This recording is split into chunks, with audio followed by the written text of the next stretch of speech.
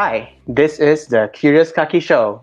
I'm Sam, And I'm Yvonne. and on this episode, we have Joshua, a BMW product genius at Wheelcorp Premium Setia Alam, to chat with us. First of all, thanks, Josh, for coming on to the show. Hi, thanks. Thank you. And our first question for you is, what in the world is a product genius? Yeah. Well, for BMW showrooms, by the way, the full term is BMW product genius, or some people say the BMW genius, as written on my shirt. It's a newer position that you might find in a BMW showroom. When you go to buy a BMW, part of the sales process, where basically a genius supposed to know everything about the cars, help customers find the right model, go through the specification of the car, the details, the features in more detail. It's different from a sales advisor's position, Right. because when you split the work, salespeople can focus more on things like the documents, pricing, finding new prospects, advertising, and all that, and the product genius can just focus on the car features, the knowledge as well. Right. Because the cars are getting more and more complex with every year, with every generation. There's more technology. There's more technical details in each model to keep track of.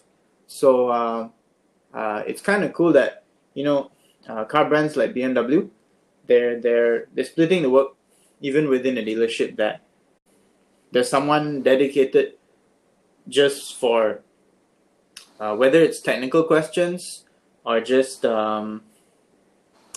knowledge about the cars itself, someone dedicated just to keep track of that information and to deliver a more comprehensive experience to the customer. And salespeople can focus on bringing in business for the dealership and for the brand. Nice. Yeah. Nice. You talked about, how the technologies in cars are always getting more complex, right? And they're actually growing in complexity. And are there automotive technologies that do very well in Malaysia, but not so much in other countries, or vice versa, right? Automotive technologies that do well in other countries, but not so much in Malaysia. Interesting. Generally, Malaysians have the sentiment that we want all the technology that's available in the world. Okay. We just feel like we're a few years behind in what we get, in what's actually offered to us. Yeah.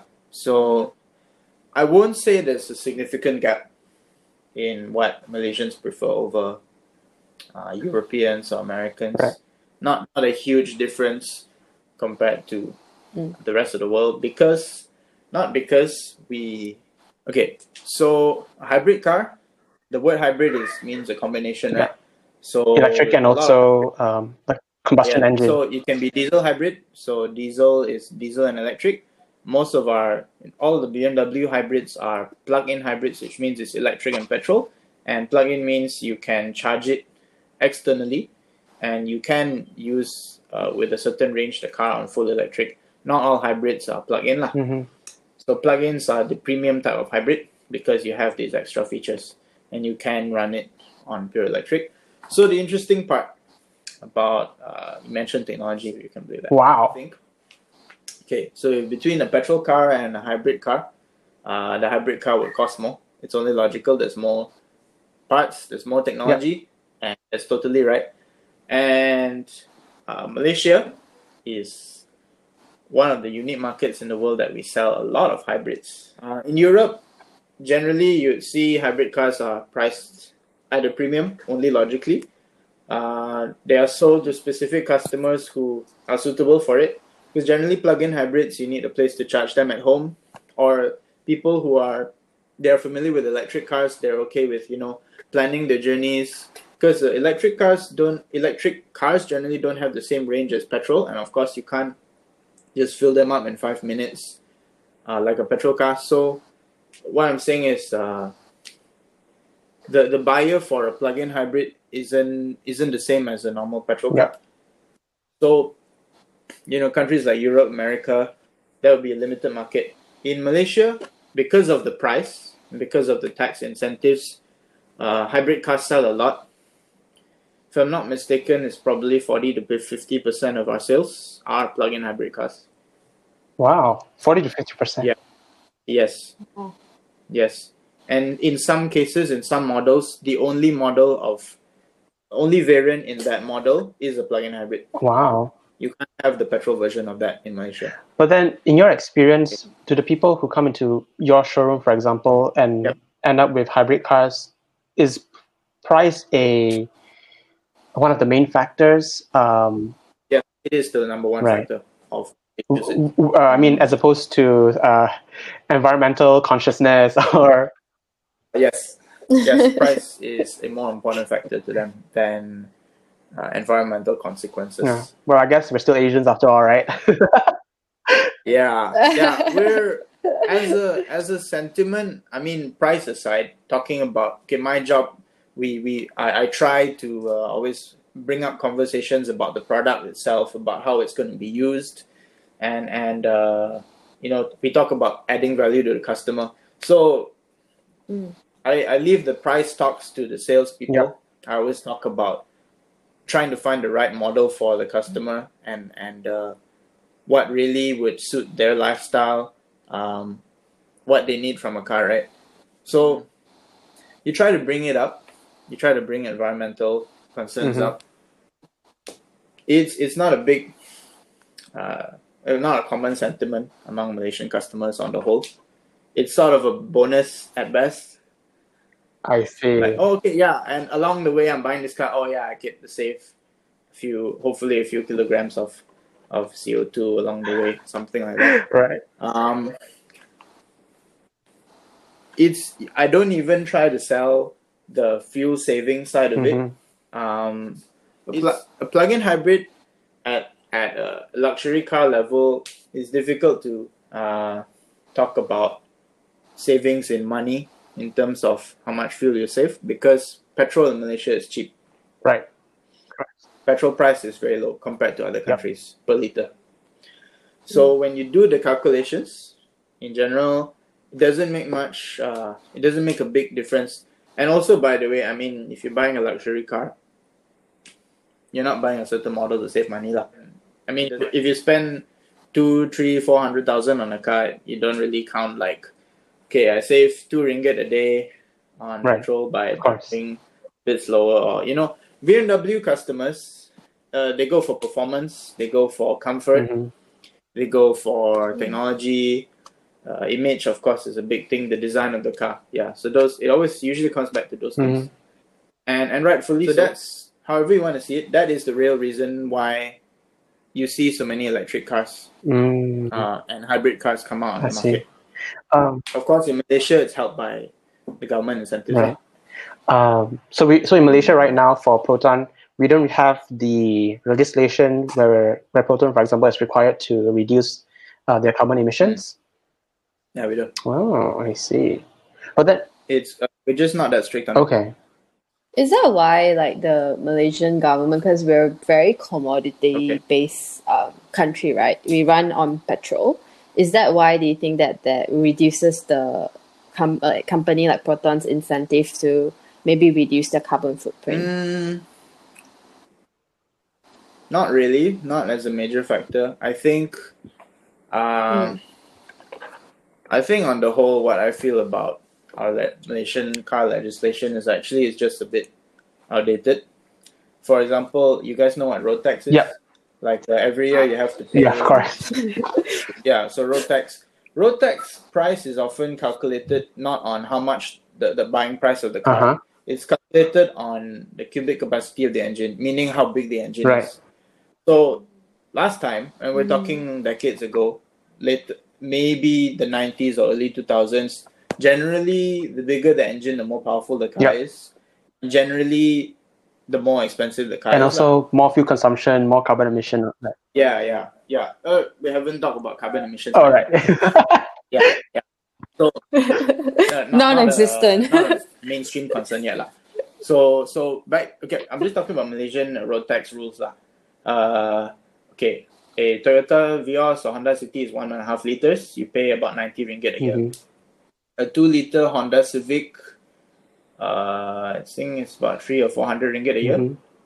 A 2.5-liter common model BMW back then, that would be maybe 900 ringgit per year. Okay. And then a 3-liter engine, so maybe a higher end BMW or a Porsche or something like that. 3 liters or a Jaguar back then would be, even now you pay 2,000 ringgit a year. Wow. And then it goes exponentially. So, okay, that made sense back then when you can make the generalization. Rich people buy big CC cars, big capacity cars. That's not applicable almost at all now. This is such an old rule. Engine technology has totally changed. We use things such as turbochargers and just the power you can get from a tiny engine. Yeah. BMW sells cars that are 1.5 liters, and they are more powerful than a lot of 1.8 and 2-liter engines from non-luxury brands. You can get Mercedes makes the most powerful 2-liter car in the world. It's a turbocharged, the A45. That car costs, what's that, 400,000 ringgit plus? Yeah. Don't tell me that the person who buys that is in the same income group as a Honda Civic. It's just not. So I don't have to take this analogy that far. You can see basing these rules, tax rules, on cubic capacity is just old-fashioned, to put it that way. They should, if you Singapore, I think, still kind of follows this to an extent. So different countries, different. In Europe, they look at carbon emissions. Okay. Even in UK, I think below a certain level, you're exempt from that £5 congestion charge in London. Oh, I didn't know that. Yeah, certain levels and below.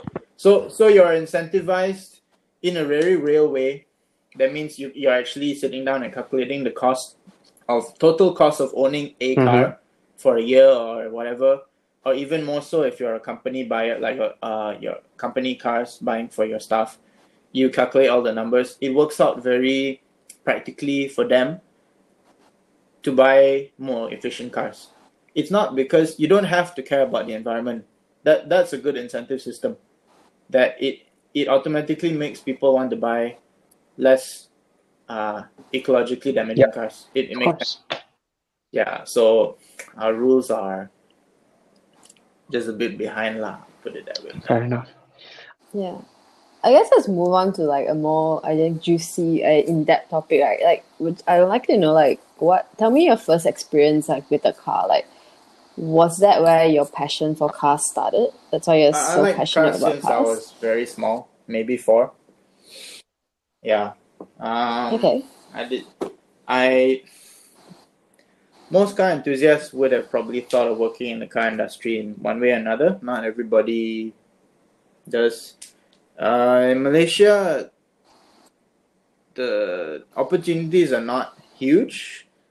Maybe, you start a modification shop or you do ting. For me, I decided I took a business degree, economics and marketing. At some point, I just decided, I wanted it to be more than a hobby.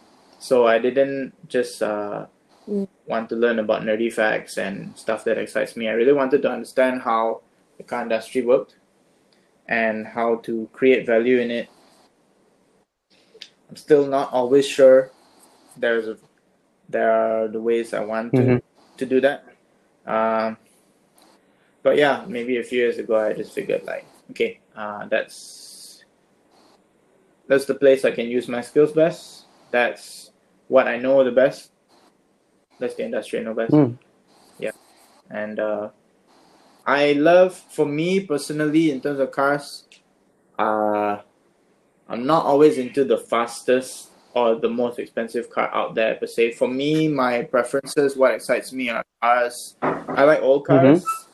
I like cars that look nice and cars that drive. I like how cars drive. It can be something that's very exciting to drive, or something that's anything very comfortable, or just something unique? That What does it really mean to have a unique driving experience? Yeah. Do you think, as a general population in Malaysia, do you think that we would appreciate cars more if we could tell the difference? Do you think it's necessary that we tell the difference? I think the car industry in Malaysia is actually huge. A lot of Malaysians, on average, know a bit about cars.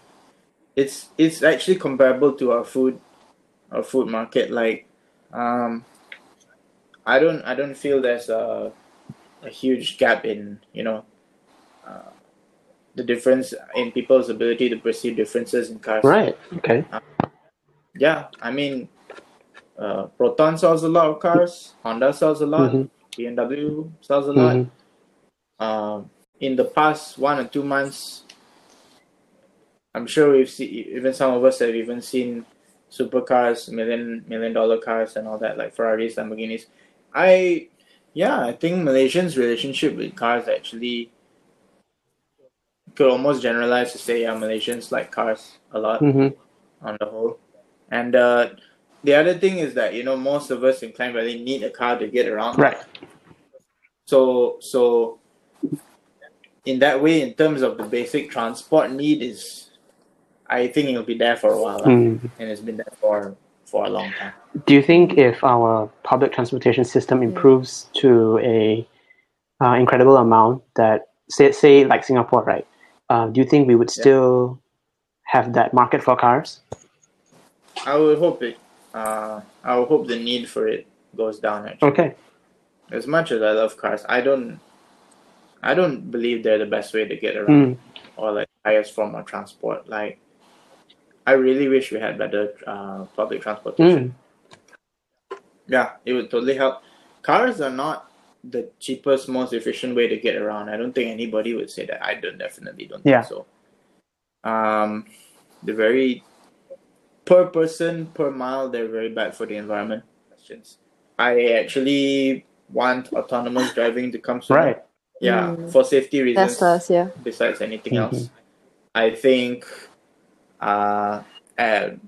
whatever car enthusiasts would say, and I'm in that group, I think that 90-something% of all car accidents are human error, and the only way to do it is that the entire road, all the cars on the road are autonomous. I feel like the number of accidents would just go down so much. Then you can actually get into the car drunk, right? And you don't have to do the driving. But that's what people want, right? But we do that and drive anyway, so might as well make it safer anyway. I think so too. Yeah. But so, like, in an ideal country where the public transportation system is efficient and people don't actually need to use cars anymore, even in the inner city, what kind of value would cars even supply to the, I'll say, our Malaysian consumers? Yeah, I mean that's interesting. I'm not sure how Malaysians would view it, and I think we could probably all agree like Malaysia would be a few years behind the rest of the world at best. Developing countries with different types of road networks, autonomous works to different degrees lah. I mean, I think looking in the future, looking at automotive journalists in UK and US predict for the future, because in US you see autonomous technology is kind of already picking up in certain cities. I think cars would probably be more of a recreational, non-necessity type of vehicle. I would hope that need in the mainstream consumer is replaced by public transport and hopefully eventually autonomous vehicles. I think overall in the long term it is still just better if you don't have to drive yourself and buy your own car and all that. I mean it depends to what extent public roads become autonomous lah. Right. For Malaysia again, for me, I don't see that happening in the next 5 years. 10 years, definitely not completely lah. I don't know about America or Europe lah. With that in mind, so with that in mind, this is why a lot of companies are pushing, even non-luxury brands, even Proton, credits to them. The current lineup models, they are very generous with safety features. Intelligent safety features. Features that, and this is a controversial topic in itself, there are features right now that in a car that you can buy for less than 100,000 ringgit. Right. So of course, the more you pay, the more you get. Features that, you know, if you're texting on your phone and you miss the car in front, it will try in certain speed ranges to brake and avoid a collision, or at least try to reduce the severity of a collision. There are features that detect when there's a car on the side or motorcycle on the side. It just lights up the wing mirror. It lights it up. All sorts of features I can go on and on that you know, we demonize drunk driving, but like, you know, more and more people are texting while driving. It's actually very dangerous. But this is the driving environment we have today. And then it's very difficult to control that. So the general trend of technology, as we put more and more features, this is the direction that we've chosen. It's an imperfect direction because it makes people worse drivers. Why do I say that? So last time, and continually as you go further back in history, there were less safety features. Before 1965, I think there were not seat belts. I'm not sure which year for different countries it was mandated to even have seat belts, let alone airbags or anti-lock braking system. So the driver has to be aware, right? Yeah. So people from older generations, some might say they were better drivers then, and it makes sense. Without a seatbelt, you would be extra careful, and just the consequences of a mistake are much bigger. Of course. I see. Right?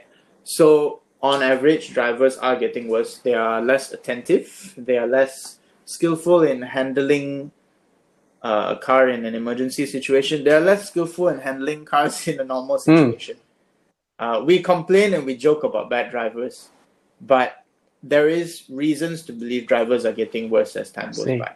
Because, and what statistics say is there are more accidents now and there are less deaths. So we're in a weird position. I understand. We're in a weird position now where people are just more careless on the road, but cars are safer than they ever were. I understand. So with this direction in mind, it's very difficult to reverse this and say, okay, people need to become better drivers. With this trajectory, it leads to autonomous driving. That's the only logical conclusion, I feel. Because as long as there's human error, there will be accidents. And the only way to control that is to put the responsibility on car makers to make safer cars.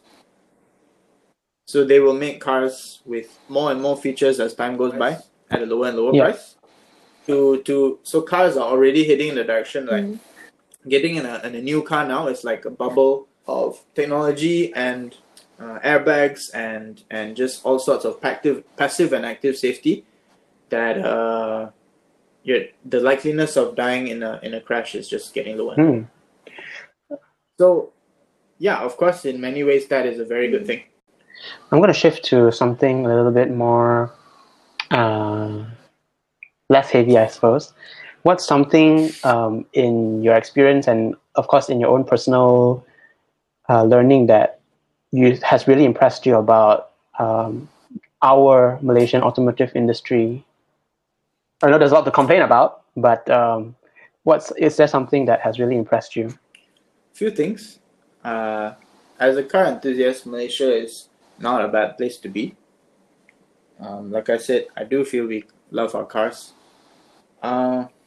For one reason or another, like I said, on average, we know a bit about cars.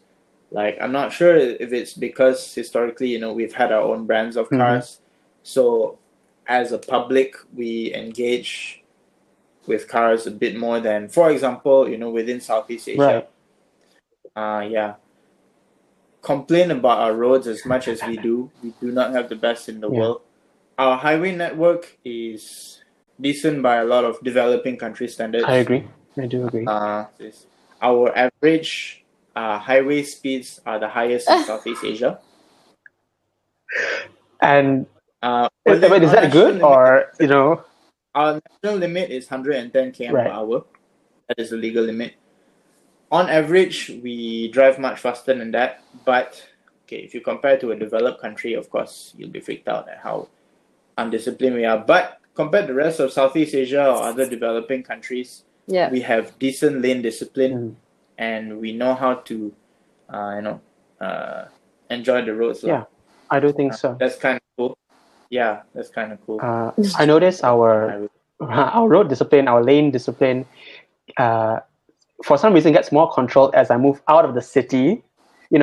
I noticed. Yeah, like if I'm having a road trip to like Penang or something, like people are so polite. Like when I flash, they just go, or even if I'm going right behind them, they just go. Yeah, it's like you don't have to. Within KL, everybody's in a rush and everybody's competitive, so they don't want to let go. But yeah, I know the same thing.